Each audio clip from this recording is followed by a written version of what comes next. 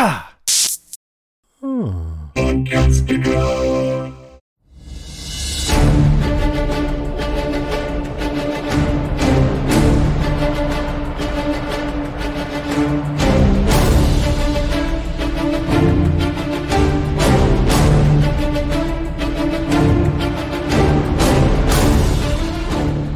What's going on, everybody? Welcome to the podcast. I'm Ben. And I'm Mark. And this is our continuing coverage of Monarch, Legacy of Monsters. This episode, we're covering episode number 7, entitled, Will the Real May Please Stand Up? Please Stand Up. Oh, God. It's the first thing that came to my mind when I saw the title of it. It's a karaoke session now. Yeah, all right. Before we get into it, we don't want to be sued by Eminem. Yeah. Special thanks, of course, as always. I haven't said it for the past couple of weeks, but just to reiterate, thank you to Apple TV for providing us the screeners for this and the access to be able to cover this series for all of you out there that are listening. This episode is dropping a day early. Usually we drop on Mondays, but with this week being Christmas Day on Monday, we decided to drop it just a little bit early, just so, who knows, maybe you'll be in the car traveling to like somebody's house or something like that on Christmas Day and you'll already have it to listen to. Is that wishful thinking? Not really. A lot of people listen to podcasts. I do in my car when I travel, so. Yeah. No, I mean, is it wishful thinking to think that they would listen to coverage of a Godzilla TV show on Christmas Day? Very true, yeah. You would think they would be listening to something more Christmassy based, like the Hannah. Well, I mean, yeah. Well, yeah. That. Oh man. Special. So, in regards to episodes that are releasing on Christmas Day, I'll get these plugs out here real quick, out of the way. So, as I mentioned, this one is releasing on Christmas Eve. On Christmas Day, however, here on Wilhelm is my end of the year holiday feedback special, which I'll be taking, reading a bunch of feedback and playing a bunch of feedback and talking about, what people watch on Christmas and what are their favorite Christmas movies. I'll be revealing my own as well. And then over on the Revisited podcast, since you brought up Hannah Waddingham, Kristen and I are taking a break from the Ted Lasso coverage to actually bring you our thoughts on Hannah Waddingham's Home for Christmas. Yeah. So you can listen to conversation about Hannah Waddingham's Christmas special on Christmas Day if you want to, just by going over and checking out Revisited podcast. There you go. So before we jump into this week's episode, we did get a piece of feedback from in regards to last week's episode 6, Terrifying Miracles, and that came from our friend Steve.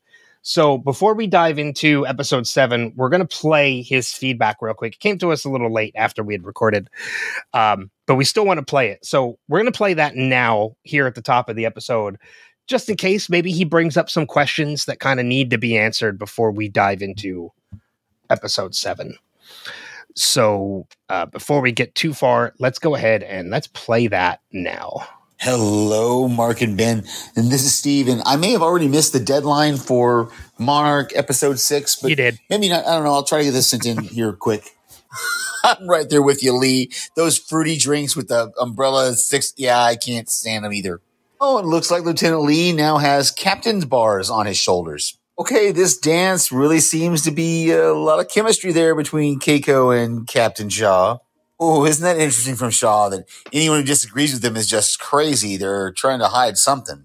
This convoluted plot is just getting more and more convoluted. So Duval is now with the Colonel and them, but she's also still with Monarch. Okay, so gamma ray spikes is the way they're going to track the Titans.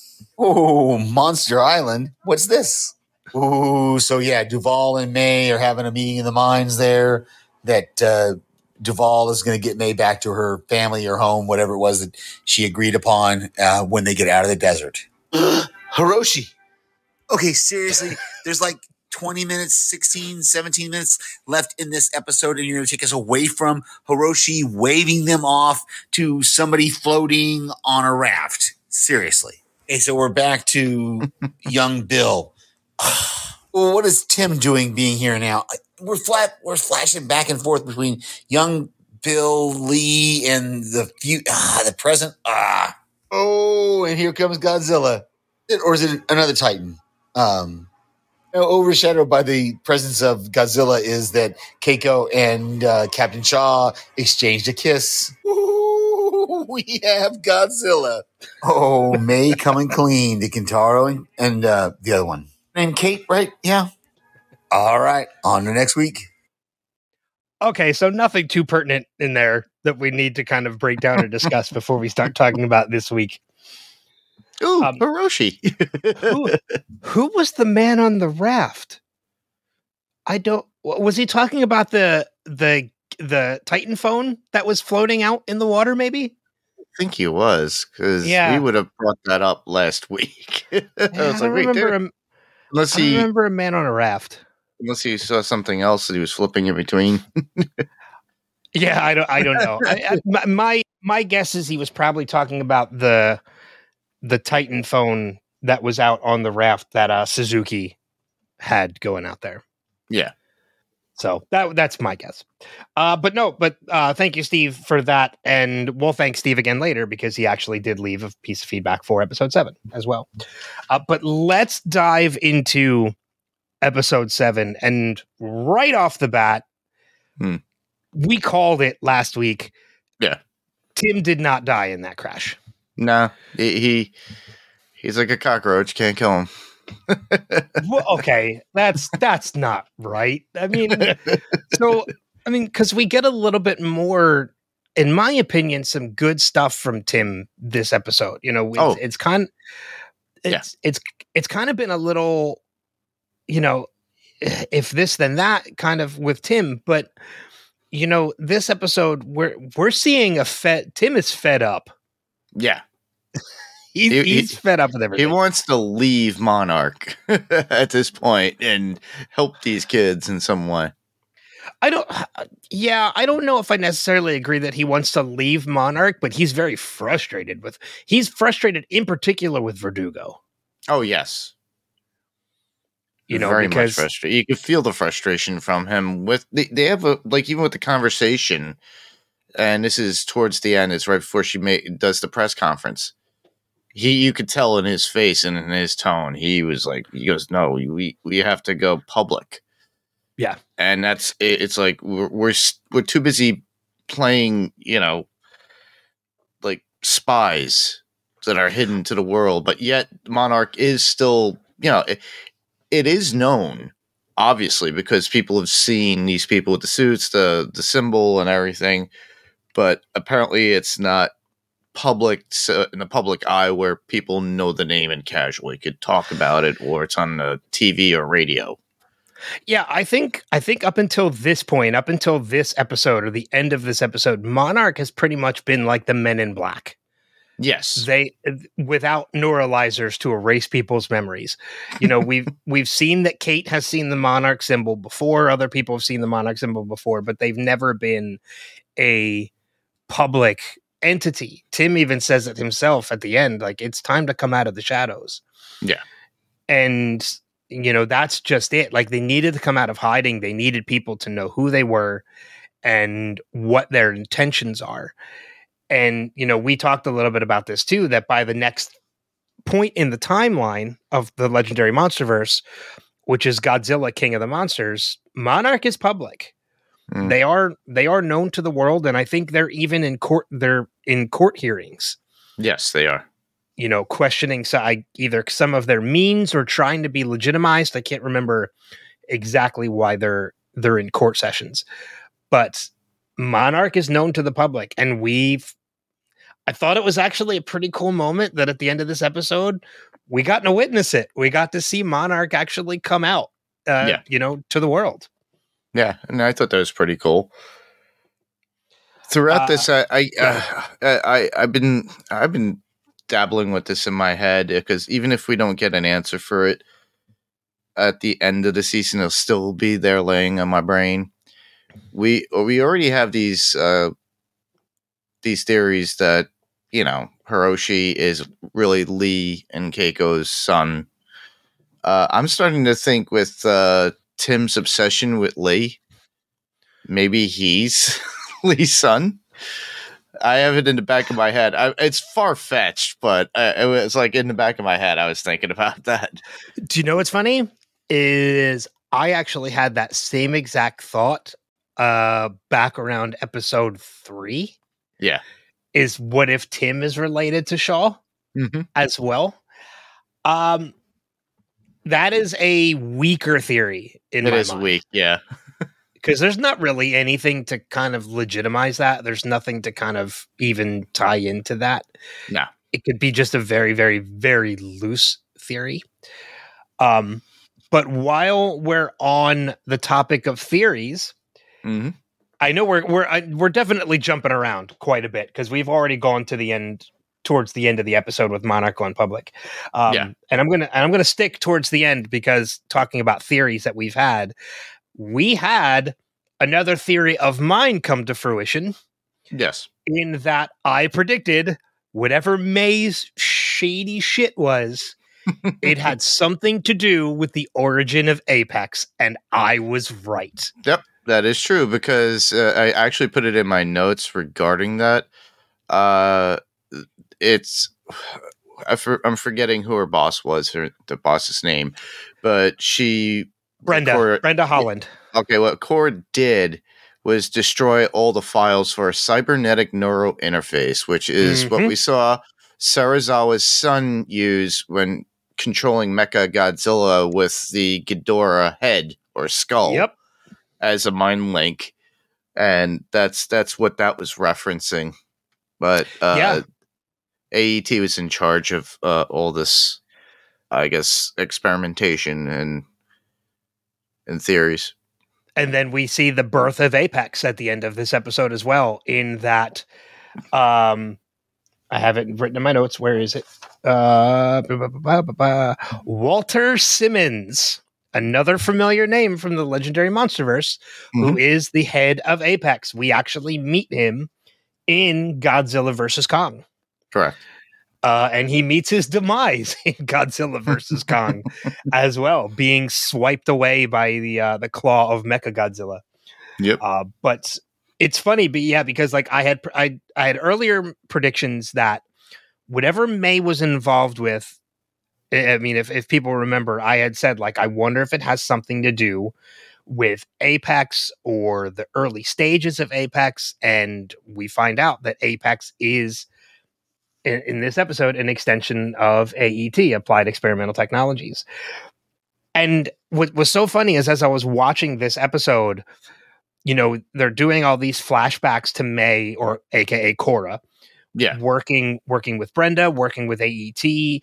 And we hear that conversation that you made mention of with the cybernetic neural interface unit. And I was like, well, that's interesting, because that would kind of play into Mechagodzilla. Yes.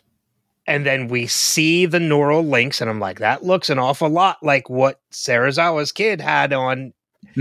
And then we see the logo for Apex towards the end of the episode. And I'm not going to lie, I was sitting in my chair watching this episode, and the moment the Apex logo started forming on the screen, I literally screamed, I fucking called it. I got excited that I was actually right about that theory. Yeah. So, jumping around a little bit, but I'm excited that my theory got proven. What about you? Let's switch it over to your side. Where do you there's a lot still on the table that we haven't talked about yet. Let's change it up. Where do you want to go? Well, we could go to where, May actually comes through. They find out who she really is. And we find out about the passport from her sister and why she had it. Yeah, we get a lot of backstory this episode on May, which I really enjoyed, because, anytime we get episodes of this series where there's there's flashbacks and there's backstory to the origins of these characters. They're very, as we learned from episode 4, they're not always the best. No. The stuff that we got with Kentaro and May, we've talked about in extreme detail how much we disliked a lot of that, and we were let down by that episode. And then we got backstory of Kate and her relationships, and that definitely worked better. This one I enjoyed. I was definitely full into this one. I enjoyed seeing, finding out about Lyra. We got to meet her sister Lyra, who we've had mention of before. You're right. We found out about the passport, why she had the passport of 2 different people. And we find out the most important thing, which is May's real name, which is Cora. Yep. And we do see a little bit more of Kate and her affections for May / Cora. So do you think there's a budding relationship between the 2 of them? I do believe it. And then on top of that, you can see it on Ken's face. Like when he's like looking at them from the side in the car. He's a little bit of jealousy of it. Yeah, there's definitely some jealousy coming from Kentaro in the back seat there. Yeah. We see a little bit of it earlier on too in the episode, and where, they're in AET, and, Brenda had made the deal that, she needed to spy, but Cora didn't want to be a part of it, so she told them that she couldn't be with them anymore. She still had to go back on the run. She couldn't talk to her family. And we see a little bit of that affection there as well. Yeah. Kate is trying to show her some of that affection, but May is pushing her away. And now, towards the end of the episode, when they're in the car and May is finally a free person again. Yeah. And she's rejoined the team. You're right. We do see a lot more of that affection. We see Kate come up from behind, put her hands on her shoulders, and May kind of return that affection. Yeah. And that was like, okay, yeah, I'm believing this. I think it's been something that's been hinted at for a while, but yeah, I'm with you on that one. It's just slight innuendo on it. But the cool thing too about it is how they were able to find everything on Cora. So Tim winds up taking them to the house and meeting up with the mother and I believe the brother and sister. Is there a brother there too? There was another male there, but I'm not sure who that was. An old friend or a boyfriend. So I think she does have a brother as well that we see earlier on. But I'm the scene where she returns home at the end of the episode where they're all playing Scrabble around the table. There is another man at the table, and it's not her brother. I don't know who that man is. I think he was just a background actor who's just somebody at the house. Yep, like, another character. He was over for game night, and he just happened to be there when May came home. Yeah, it was cool though. But I just love how they go in about it and how they explain why they're there. They are internet friends and they're like, wait, you're from Japan, you're from, and it's a manga thing. I loved hearing Tim list off like all those different mangas. Yeah.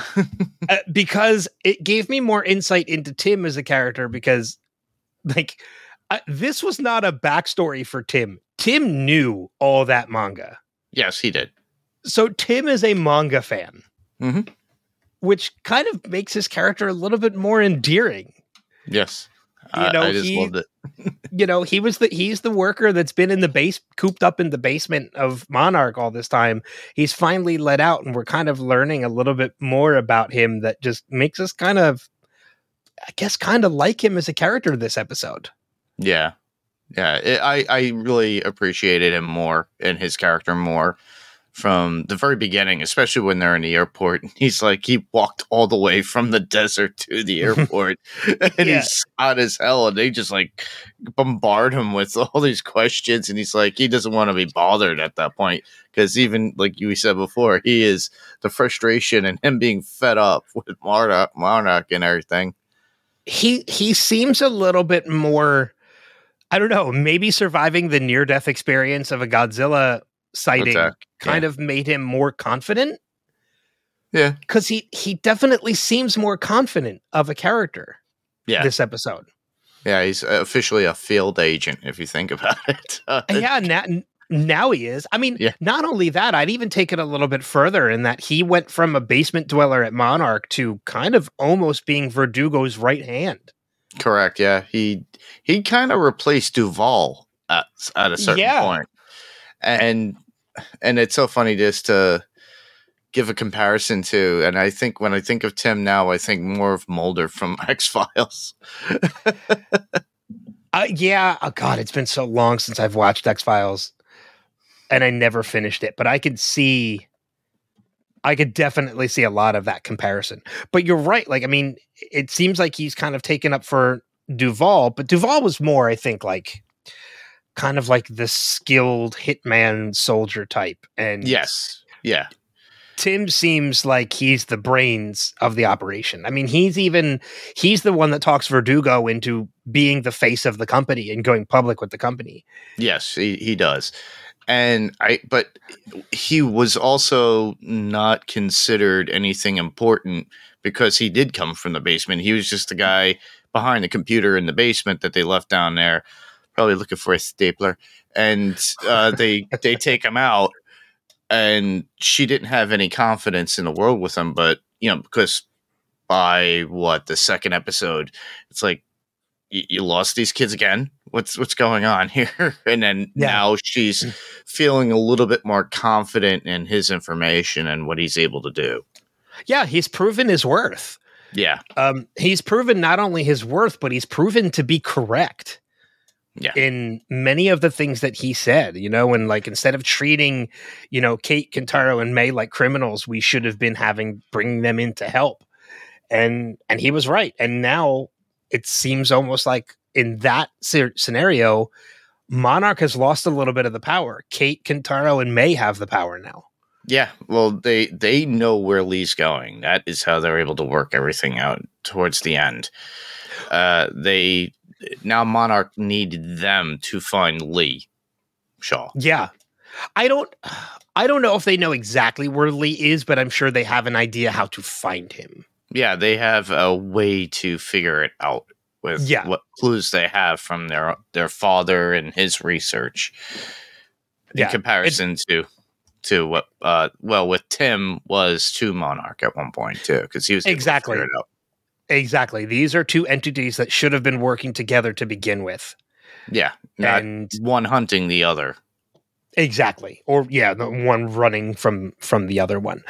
I do like too that we do get a little humor out of Tim this episode as well. I do. One of my favorite parts was when he was on the phone, when he was sitting in the airport, he was on the phone with Verdugo, and he's like, yeah, now they're saying that like now they think we kidnapped May. Wait, we didn't kidnap May, did we? We didn't kidnap her, did we? Like, well, I mean, and that kind of just goes to show you that Monarch has been a part of some shady shit before, that he actually had to question it. Mm-hmm. He had to question whether or not Verdugo and Monarch had anything to do. Yeah, because May's they're disappearance. constantly hiding them. They're hiding things from him. It's Verdugo not really filling in Tim with everything. It's like on a need-to-know basis from her. Yeah. At times. The cool thing, too, we do get out of it, we get the Titan alert that Monarch was working. It was unofficial. They haven't even tested it. And then now they have to explain it. That was the whole point of them having the press regarding the said issue. So now San Francisco it was in Seattle. That's why now everybody knows of Monarch. And I thought that was pretty cool. But apparently they have access. Monarch has access to CCT security cameras and stuff in the cities. So they can monitor. That didn't surprise me one bit. Yeah. I mean, the amount of access that Monarch has in secret, like access to CCTV did not surprise me at all. No. I mean, local law enforcement can get access to CCTV. It didn't surprise me that Monarch could hack into CCTV and get access to it. I think they hire hackers. Well, considering look at AET hired Cora. Well, yeah, I mean they in that conversation where Cora talks about the cybernetic neurointerface unit, when that kind of is revealed as they're walking down that hallway, she's pointing out, this is a hacker from Japan. This guy worked for Candy Crush. Like, yeah, they are literally just bringing in what seems like, I don't even want to say it's an all-star team. It might just be they're pulling in resources almost to just prevent these people from working on anything else. Because, May is even saying, like, hey, you brought me in for big things and I'm just working on medial work. It seems like they hired these people and brought them in just to kind of keep them busy. Yes. So they don't attack their stuff later on, which May winds up doing. Which May ends up doing anyway. She ends up, disabling security into this unit. She goes down, she sees what it is, and she destroys it. She destroys all the information about it. And it seems like, when you look at the timeline of the Monsterverse, all she really did was slow it down. Because it's going to get bad as it goes through. But, it was nice seeing that by the end of this and all the reveals about May's family, we do get a little bit of relief for May. She is freed up. Monarch makes the deal with AET, or, with Brenda Holland. And May is able to go home. She doesn't have to hide who she is anymore. She's able to go home, and she rejoins Kate and Kentaro by the end to be a part of everything that's happening. So she's no longer on the run. She's no longer watching her back, which is gotta be a huge relief for May. I believe it is too, and it's nice. But at first, she didn't really want to go with them. She basically flat out tells Kate and Kentaro that it's like, I used you. I didn't care for your issue of your dad and me looking for your dad. I needed that to cover up and hide what was going on and get away from whoever, AD was trying to find me.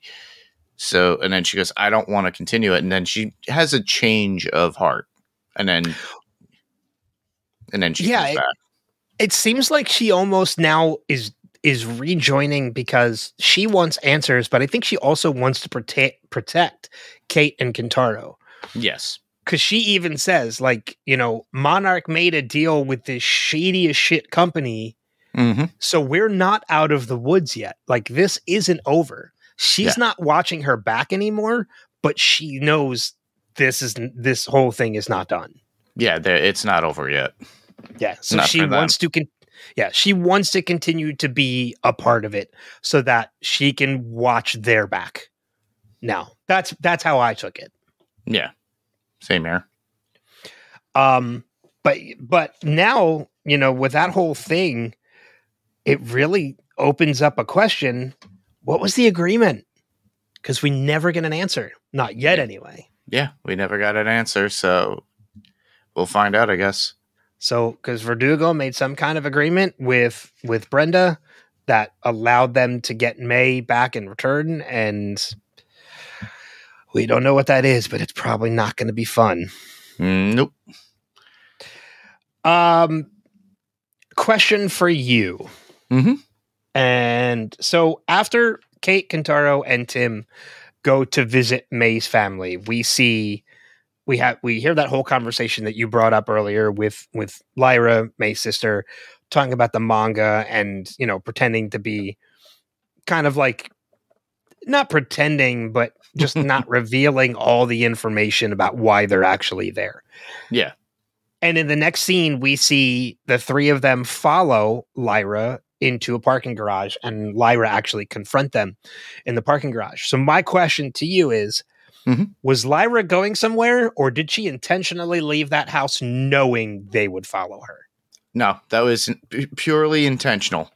That's my belief too. I think She knew that they were going to follow her. She wanted to get more answers from them and find out what they were up to. So her sister has a lot of gumption to her. she really does, and I'm the same exact thought process as well. Is that she intentionally left the house knowing they would follow her so that she could confront them and not confront them in their home because she doesn't want her mother to worry. Yeah.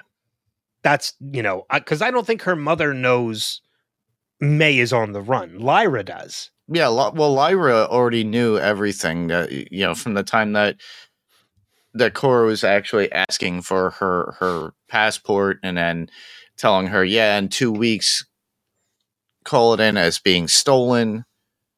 And then that way, at that point, she is May in Japan. Yeah. By that point. And then she just left it at that. And I'm sure Lyra concocted that whole story to her mother about where she was or what was going on. Yeah. I'm looking through all my notes and I'm realizing this episode of the podcast might not be that long because, we still have feedback to do and other stuff, and we still have more to talk about on this episode, but it might not be as nearly as much and my feeling on this is that this episode, because at the end of this episode, there's only 3 episodes left of the podcast, 8, 9, and 10. I have a feeling the real meat of what is about to happen is going to be in the next 3 episodes. I believe so too. This was an episode to kind of fill but I wouldn't say it was a bad filler episode. It did give key things for us to look into about characters and where they're at, their history, and how and certain ones like Tim developing. So it wasn't just a throwaway episode. No, this was a big character development episode. Yes. To have a character like May who was constantly watching her back, constantly on the run, her life was a mystery. It needed to be resolved before the actual main plot was resolved. So this was a good opportunity to do it, and doing it at this point worked well at the same time, because now it frees up a lot of ability to tell the main story for 7, 8, and 9. Yes. Or I'm sorry, for 8, 9, and 10. I think 8 is going to be, next episode is going to be really setting up what the end of this season is going to be. 9 is going to be a lot of heavy story-driven procedural, leading into probably something, I don't know, maybe something major that will leave you amped up waiting for the finale, and then it'll take us into the finale. And you and I were talking a little bit about this beforehand. There hasn't been an announcement yet for a season 2 from Apple. Nope. Oftentimes, if a show is successful, we would have gotten the season 2 premiere or the season 2 announcement at this point. By the middle of every season, usually you're told, hey, we're going to give you, unless like you were talking about last week, where it was possibly a cliffhanger for episode 10, and then they would actually either, release it stating. And that's my guess, and that's my theory. Yeah. Another theory on the show. Again, we have the screeners for the entire season, but we have I have not watched ahead, and I think you've only watched to 8, right? Yeah, that's all I watched too. Yeah, so you haven't watched 9 and 10. Nope. And I won't watch ahead because I like seeing these reveals as they happen. So yeah, my guess is that my prediction is that season 2 has already been greenlit, but season 1 is going to end in such a way that to reveal a season 2 is coming is kind of a bit of a spoiler. So they're going to wait to do the season 2 announcement until either right as episode 10 is airing or shortly after. Well, here's a good question for you. When is Godzilla X Kong come out, and when does Monarch Legacy of Monsters end? Ooh, that's That way, maybe they could actually have a trailer before the movie before the movie comes on. They could have a trailer for that. So season 1 is going to end well before Godzilla X Kong. Godzilla X Kong is April 12th of 2024. Oh, okay. Yeah. So, and Monarch Legacy of Monsters, the final episode is January 12th of 2024. So a good 4 months in between the two. I don't think if season 1 does end on a cliffhanger, I don't think it's going to be a tie-in to Godzilla X Kong. Me neither, but I'm just thinking for promotion that they would just do that because they want to bank on this. It's still part of a legendary, so it's a good tie-in. I'm almost wondering. I mean, and the trouble is too. I know we're a little off topic, and we're not off topic. We're still talking Monarch, but we have to get back into the episode, and we will. Yes. I'm almost wondering what the ratings have been, and it's tough because it's a streaming show. Mm-hmm. So it's it's kind of tough to gauge that. Looking at some of the reviews and the ratings, Rotten Tomatoes got it at an 84%. IMDb has it at a 7.2. So it's getting good ratings. Yeah. Not great, but very, very good. Well received. It's being well received right now. So yeah. And I'm almost wondering what Metacritic is giving it as well, even though I don't trust Metacritic nearly as much as I do. Although I'm on Metacritic now and they gave Aquaman a 44. So yeah, maybe I trust them a little bit. Because they gave it a 70. So it's actually decent on Metacritic as well. There you go. So it's got ratings enough to get the season 2. Yeah. It's just a matter of when is, and I think they got it. It's just a matter of they're waiting and when is Apple going to release it. I think we're going to see it right around the time of the finale. Yeah. Same here. That's my guess. But let's get back to the actual episode. Yep. Now that we just use that as our own little filler to fill out the episode a little bit. We're guilty of it too. We have to talk about the Lee Shaw of it all. Yeah. That rhymed. I didn't even realize it. Yeah. So I'm left a little confused when it comes to Lee in this episode because it makes me, when we see him in this episode, he's coming in, he's back to Alaska. Him and Duvall are working together, and they kind of hijack the Monarch station up in Alaska, and they give everybody the option to leave. Whoever wants to leave, like, do you want to be on the right side of history, stay and help, or or be on your way? Yeah. So he's not holding it hostage. He's just kind of hijacking the resources. Yeah, he's just hijacking like explosives, the helicopters, everything that he needs. Radar, whatever, yeah. Yeah, all the technology, all the tech that he needs. And manpower. And manpower, yeah, because he needs the help to get it. It can't just be him and Duvall. So he's getting people onto his team because because Monarch has their own, and now Monarch and Kate and Kentaro and May are on the same team at that point. Yeah, working together. And when I say like this, it left me a little confused about Lee. It almost made Lee seemed a little villainous. Yes, it did. I was going to mention that too. It seemed like he was a little bit evil. Yeah, not mustachio twirling evil, but at least, kind of sinister. Maybe he was dipping into his ego vibe from Marvel. Oh, that ego. Got it. The living planet. Ego of the living planet. Yes. Ego. Yeah, so like I didn't know what to think about Lee until I saw, and upon second viewing, like I thought about it and I'm like, okay, like he did give these people the option to leave. He wasn't, nobody was holding anybody at gunpoint. He basically just came in and said, hey, guess what?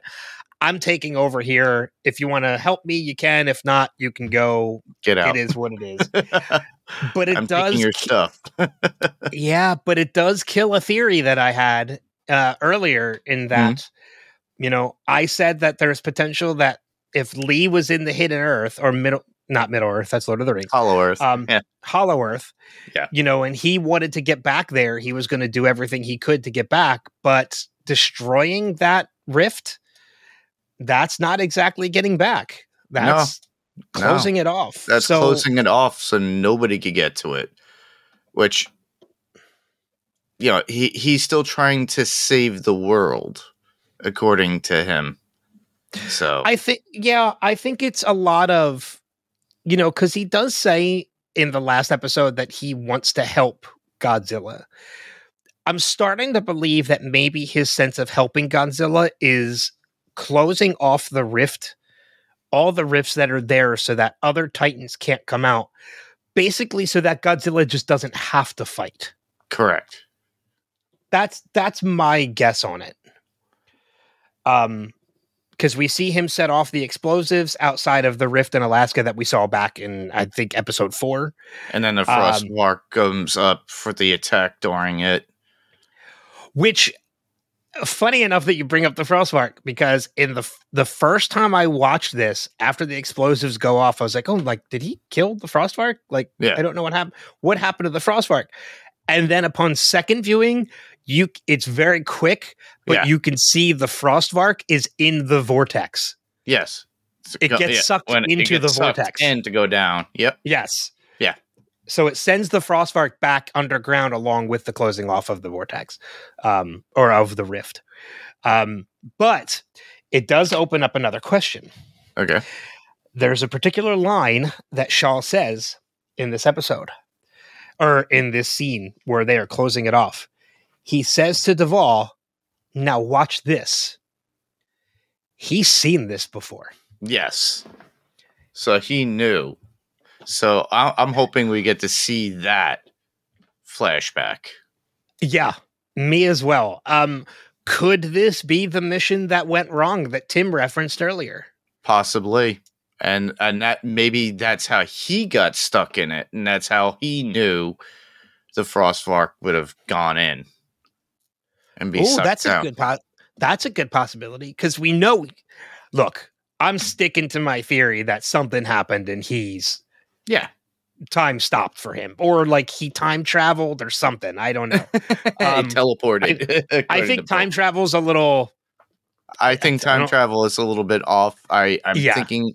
I'm going with what you're thinking as far as time slows down in Hollow Earth, and what could be 10 years could be a week there. Yeah. So I'm of the same thought process too, in that I think you're right. I think when he says, "Now watch this," he's seen this before. It's probably the mission that went bad. Yeah. And you brought up a good point. I think there's a possibility that he got sucked down in the vortex. Yeah. But he found a way out. He was able to get out in some way. Yeah. Yeah. If that's the case, does the Keiko is still alive theory still hold water? I don't know. I'm hoping it does. Same here. But, we'll see. Yep. But we shall see. The only other thing I have in my notes, at least, because again, we've covered most of the episode. This is a lot. It's kind of a filler, but not exactly a filler. It's more character development, and a lot of it surrounded around May. And we did cover most of it for the most part. The only other question I have is when Tim is being debriefed by Verdugo and he says, "Oh, we were there and Godzilla came up. He was majestic and scary. He came out of nowhere and then he went away back to nowhere." Okay, where did Godzilla go? How did nobody notice this giant lizard? Huge thing. Yeah. And it's not like it ran away. It walked off. So where did it go? I mean, Did it burrow back into the ground and hide itself? Is there another rift somewhere in that area that he went into? Didn't know. That's in Algeria too. Yeah, and the theory I did read about that is because it was in Algeria, it's not far from the Mediterranean Sea. So he could have just gone right back out into the water. That's a possibility. Which is a possibility. But it's never revealed. Because remember, Hiroshi is still out there too. Yeah. So, and I want to see where he went and where he left off because he got away with the truck. Me too. Maybe he has a way of traveling through Hollow Earth. I mean, who knows? Because he seems to be able to get to different points of the world without Monarch being able to track him. Yep, he's pretty fast about it. So maybe he has a way to travel. Yeah, through these pipelines. Who knows? I'm just really looking forward to what episodes 8, 9, and 10 are going to be, and I'm looking forward to more theories, hopefully coming to fruition. Yeah. But I want to turn it back over to you. Do you have anything else that we might not have talked about in this episode that you wanted to kind of bring up? Actually, no. I covered everything that I think I had.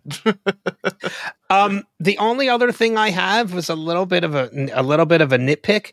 Man, Kintaro just seemed whiny to me this episode. Oh, yeah. Well, honestly, if you look at the whole season so far, Kintaro's been kind of whiny the whole season. I think you just got to the point of, really? Stop whining. Yeah, like, oh, I've never been in a first class. Shut up. Like you already are. You're ready to give up on May, on your sister. Yeah. All because your father drove off. Like, take a step back from the scenario and look at everything. You were in the midst of a Godzilla appearance. What else did you expect him to do? Dance. And it just adds more dance. That would have been funny, actually. And it just adds more credence to something that Kate said, that he probably drove off so that he could kind of lead Godzilla out of there. Yeah. And if that's what he did, do you expect him to turn around and come back? Like, I don't know. Just Kintaro just seemed very whiny to me this episode, and more so, I'll say more so than usual. Yeah, I feel you on that. So, before we get into feedback for the episode, I just want to make quick mention that there is, Mark and I actually watched it together before we started recording. There is a mid-season trailer that released about 2 weeks ago. Yeah. We just watched it for the first time tonight, and there's a couple very interesting things in the trailer that we have not seen yet. It looks like we do see another instance where there is a rift vortex. Correct. It looks like it is in the past, so that adds a little credence to what we were talking about potentially Lee. This is where Lee has seen it before. We see a moment in the trailer with May and Kate in what looks like a round vessel of some sort. Yeah, kind of like if you guys remember Flash Gordon back in the 80s with Dr. Zarkov, they have like straps around them and they're back to back on this round thing. Yeah. Okay. You can go Flash Gordon. I was going to go Apollo 13, but okay. Well, that'll work too. That'll work too. Yeah, that'll work too. So is that them traveling down into a rift? Who knows? Who knows? But the coolest thing, and it makes me so excited because I know it's going to be saved for the finale, is we're going to see a monster fight. Yes. We are going to see that. We are going to see spoilers. It's in the trailer, so it's not really a spoiler for the season. Yeah. We're going to see Godzilla versus the Ion Dragon. Yeah, but the one thing that we've been getting smatterings of Titans, like with Godzilla, the Frostvark, that dragon, obviously, and we get a little bit of these because the show is called Monarch, Legacy of Monsters, so we got to see some monsters. We got to see a little bit at the very end of this episode. obviously we're going to get our fill towards the end of the season with the last 3 episodes. I'm pretty sure we're going to with at least all 3 episodes, we're going to have at least like some major event with a Titan. Yeah, like I said, I'm assuming that monster fight's probably going to be saved for the finale. Oh yeah, I would assume so.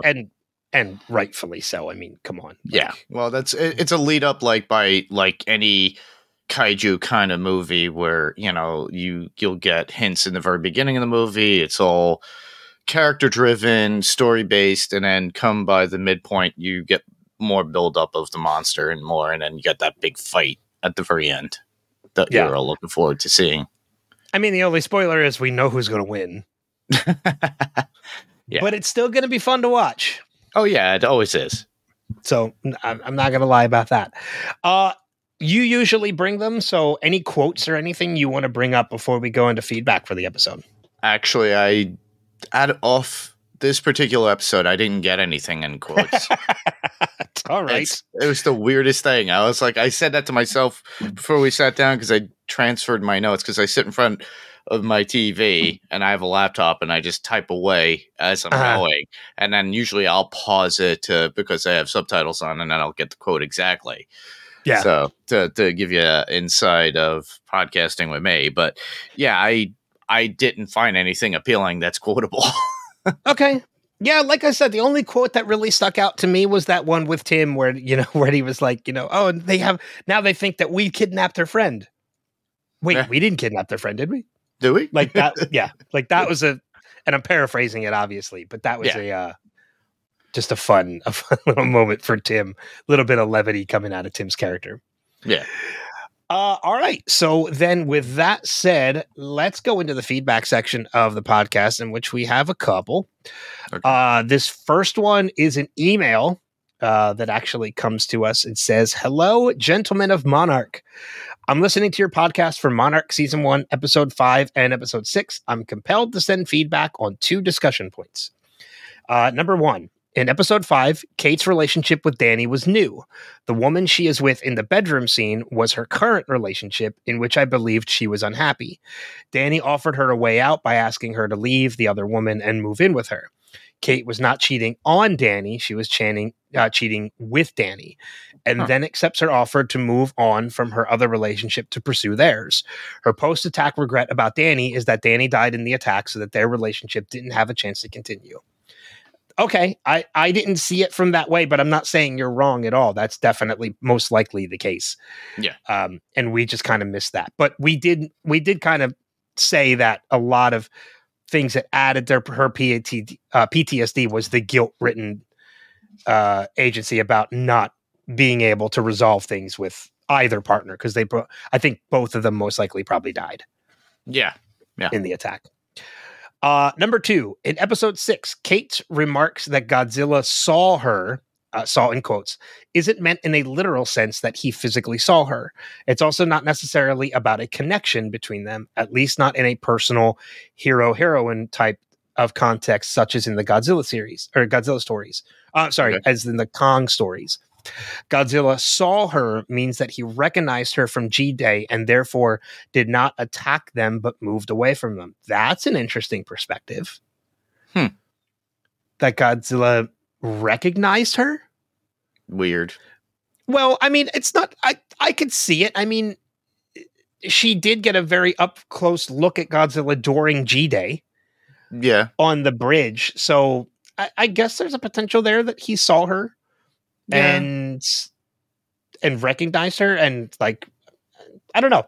It's a good way to look at it, or an interesting different way. Is it her trying to pull something from like Godzilla 98, where it recognized Matthew Broderick? Look, we're not going to get into this. We're not getting into the Godzilla 98 debate again. Yeah, I'm not doing a debate. I'm just saying it's in comparison. Although I'm going to put this out there to anybody, because we're going to give you the information on how to leave us feedback. You and I joke about Godzilla 98 quite a bit because I know your thoughts on it, and my thoughts on it are that I love that movie. Maybe not as much as I should, but I do. Or maybe more than I should, but I do. So to everybody out there listening, if you want to hear Mark and I debate on Godzilla 98, once we're done with our Monarch coverage, like as a separate episode of Wilhelm, I'm all for it if the call is there, if people want it. Yeah, people want to hear it. And if you're down for it, obviously, Mark. No, I'm fine with it. So, like, we'll kind of be like a Ben v. Mark for Godzilla 98. So if you want to hear it, please let us know. But she says, I haven't seen any of the Godzilla or Kong films, and this isn't my typical genre of TV. Oh. I am, however, fascinated with cryptozoology, so here I am watching Monarch. I've listened to several of the shows in the Podcastica network, which is how I discovered your podcast. Enjoying the Hollow Earth theory. Keep it up. Best, Tina from Milwaukee, Oregon. Oh, thank you, Tina. Yeah, thank you, Tina. We love hearing from new people. So, and we're happy that you're listening to other Podcastica shows as well. Yeah. Check out Wilhelm while you're at it, since this is a joint. But that leads us into voicemails that we have. And of course, we have a voicemail from Sam, who's been leaving us voicemails for every episode. So let's play that now. Hi, it's Sam from Boston. For this show, I really like this episode. I thought they did a good job of showing May/Cora to be, this really complex person with this really interesting history. And, Kiersey Clemons got to shine in this, as we know she can, as someone other than a love interest. And it was just really cool to see her develop in that. And, there's filler, but I'm trying to be patient with that. And there's some great humor in here. This episode really made me like Tim a lot because he was just very funny. And Verdugo's speech kind of fell flat for me. I mean, it was interesting with the music in the background. And it's also like, okay. I mean, they know Godzilla is real. So I think, this adjacent government organization, okay. And the military already knows about them. So I'm okay. But the music made it seem really intense. In the beginning of Apex, you guys called it that. That was cool. That was very cool to see the beginning of Apex. And that maze coding might have been connected to that. As much as I like Kate getting together with May at the end, I mean, we're pretty sure they're going to be a romantic couple. I totally stan them together. I think they're awesome. I stan. However, she already had sex with Kate's brother before this, and it's like, to borrow a line from Friends, do you really want to be in a relationship where you can say, that's not how your brother used to do it? So it was just a little awkward. I kind of wish like he was just her friend or something. And I think Shaw's plan is to close up all the portals into Middle Earth. And then at the very last one, they're going to use a Titan phone to lure Godzilla in and then bomb it and close it. So Godzilla is safe away from the military. He can't be bombed or destroyed anymore. And he can't be used as a weapon, just like Keiko wanted. However, this makes no sense. Like from a logistic standpoint, we know, and they know too. Hiroshi and Shaw both work for Monarch, so they know that there's other Titans already embedded into the planet. It's not like Middle Earth is a gopher hole where they all just pop out of whenever they feel like it. Like, no, they're already here. They're in volcanoes. They're in ice, even though it was an alien. But they're cocoons. They're already here. So you're going to get rid of our one defense against them. And what? Like, what are we going to do with the rest of them? So, like they know the Mutos came up, like they were already here on planet side. They didn't come up from the entrance into Middle Earth. So I'm really confused. Am I missing something of why Shaw thinks that this is a great plan? So, but I do hope that the Titan phone is a prototype for the Orca. That would be kind of cool, and connecting it to a movie that is still 4 years away in the Monsterverse. And I think I know why narratively Kate made eye contact with Godzilla, because they've done this in the 3 Godzilla individual movies. In the first 2014 one, Brody made eye contact with Godzilla. We know Kate did it in here. And then it was Mark Russell that did it in the 3rd movie. And what it seems like, if we had to tie the 3 characters together, the narrative thorough line is all 3 of these characters have suffered trauma and losses because of Godzilla. Brody lost his mom because of Godzilla. The Mutos killed Brody's dad, but Titan's a Titan to some humans. And then with Mark Russell, he lost his son when Godzilla attacked San Francisco. So all three of these characters, Mark, Kate, and Brody, all view Godzilla as some sort of mindless monster, just going around destroying everything. And all three of these characters get this moment to make eye contact with Godzilla where he looks back. I think that's why they even explicitly said, like, he looked at me. Yeah. And they saw intelligence or connection. It wasn't just this mindless robot going around killing everyone, although some of the iterations in the past have been, but not the Legendary verse. And so they're really bringing in of like, yes, Godzilla is enormous, that roar, the size, the destruction, but he's not a mindless killer. There is intelligence in there. There is recognition in there. Like he is, if you've read the graphic novels, you can kind of get what they're picking up even in that eye contact. So like all three of them come away with like awe and respect towards Godzilla after making eye contact, which I can totally see. So I think that's why they did that, like to narratively connect it. But again, this show throws me for a loop with a lot of their writing and pacing. Thanks, Apple. You guys clarified for that. Me, it's like, ugh. But I'm guessing that may be what they're coming from. And also the connection of why Gia can connect to Kong has, I don't want to spoil anything, but it is a part of the Legendary verse, the graphic novels. Kong and the Iwi people go way back, like even way back before Skull Island. So it's, I get a feeling we're going to see it this summer with a new movie. But there's a reason why he's connected to these people. Like they've been around his people for a very long time. So I think that's why he's so connected to her.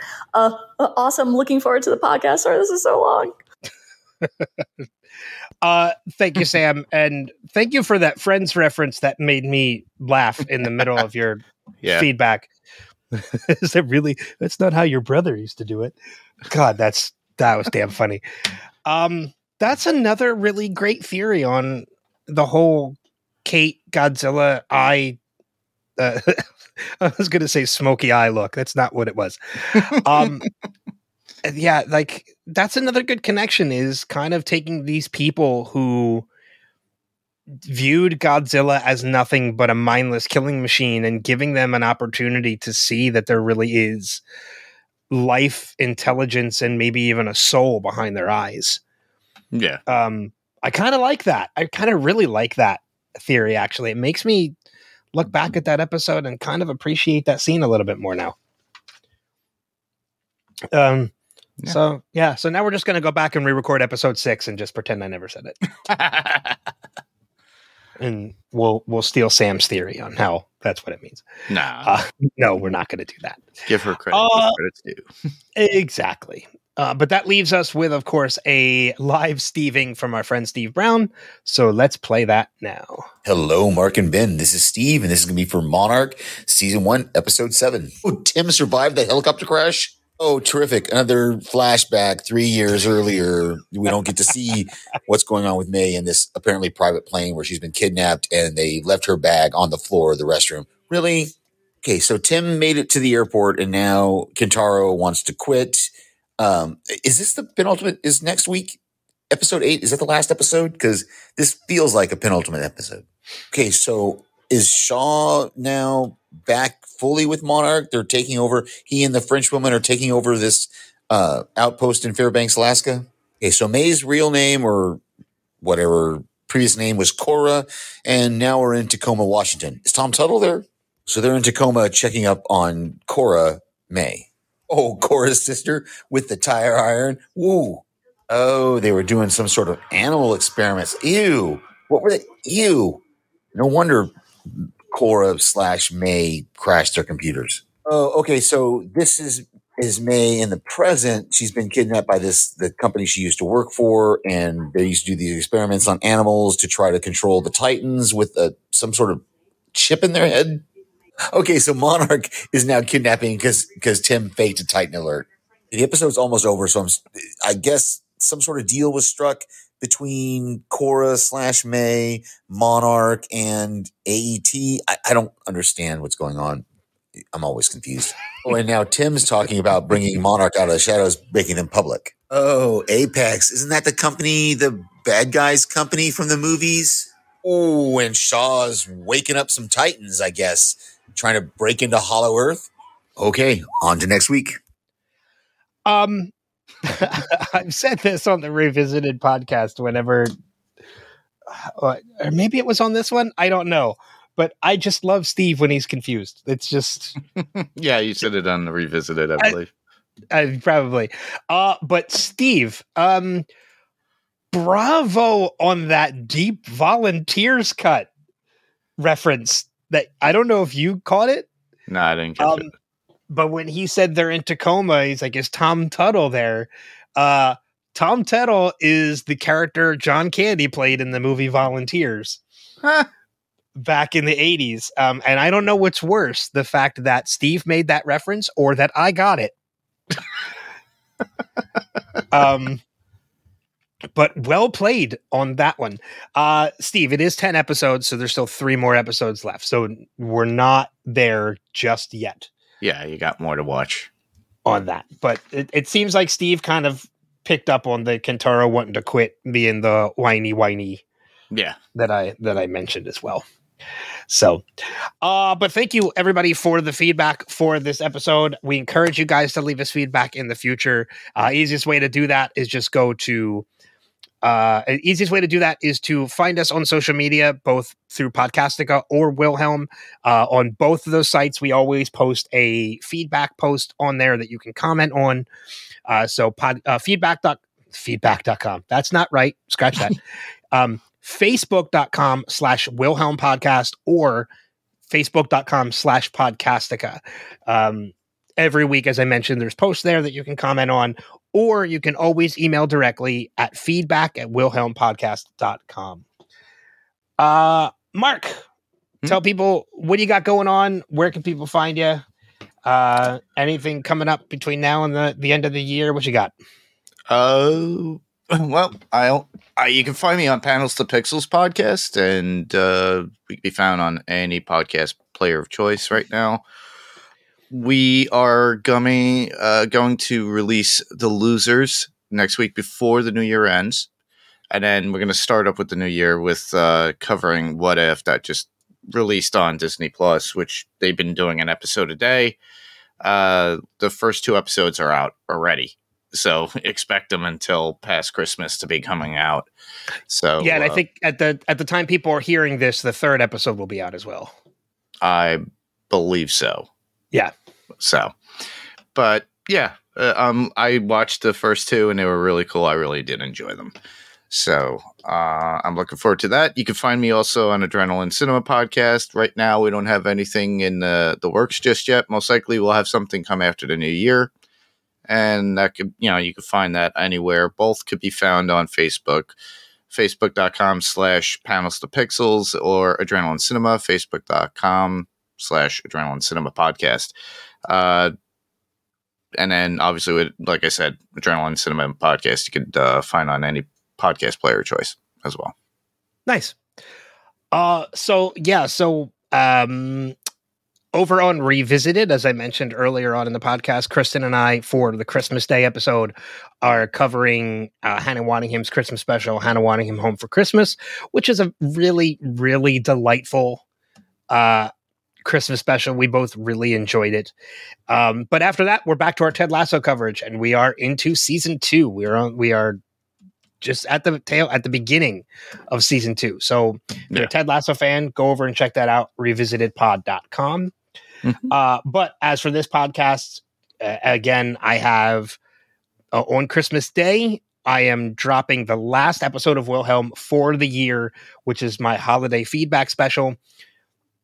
Hearing people talk about their favorite Christmas movies, specials, things like that. But check out, because this is a joint project between both Wilhelm and Podcastica. We encourage you to check out both. So check out WilhelmPodcast.com for all of the previous episodes of this podcast, or you can always go over to Podcastica.com and check out all of the great stuff they have over there as well. There's something for everyone over at Podcastica. In addition to the end of the year holiday feedback special, when we return in January, New Year's Day, we are back to Monarch coverage. You're going to hear our coverage on episode 8, which is, I forget the name of the episode, and I really should have had it prepared, and I didn't. That's all right. Episode 8 is the one that'll drop on New Year's Day, and then shortly after that, as well as the continuing coverage of Monarch, we're going to do the best of special that I do every year, where we're going to talk about our favorite movies and television series from 2023. So again, WILHELMpodcast.com, PODCASTICA.com, and then, Mark, what are your websites again? You can find everything you need from me on PyroCoreEntertainment.com. Okay, perfect. Before we get out, again, it's Christmas Eve that this episode is dropping. So the only thing I really have left to say is I hope everybody has a safe and happy holiday. Because you won't be hearing from Mark and I again until New Year's Day. We hope you have a safe and happy New Year's as well. Yep. Drink responsibly, please. Yes, please. So that you're around to listen to our continuing coverage of Monarch.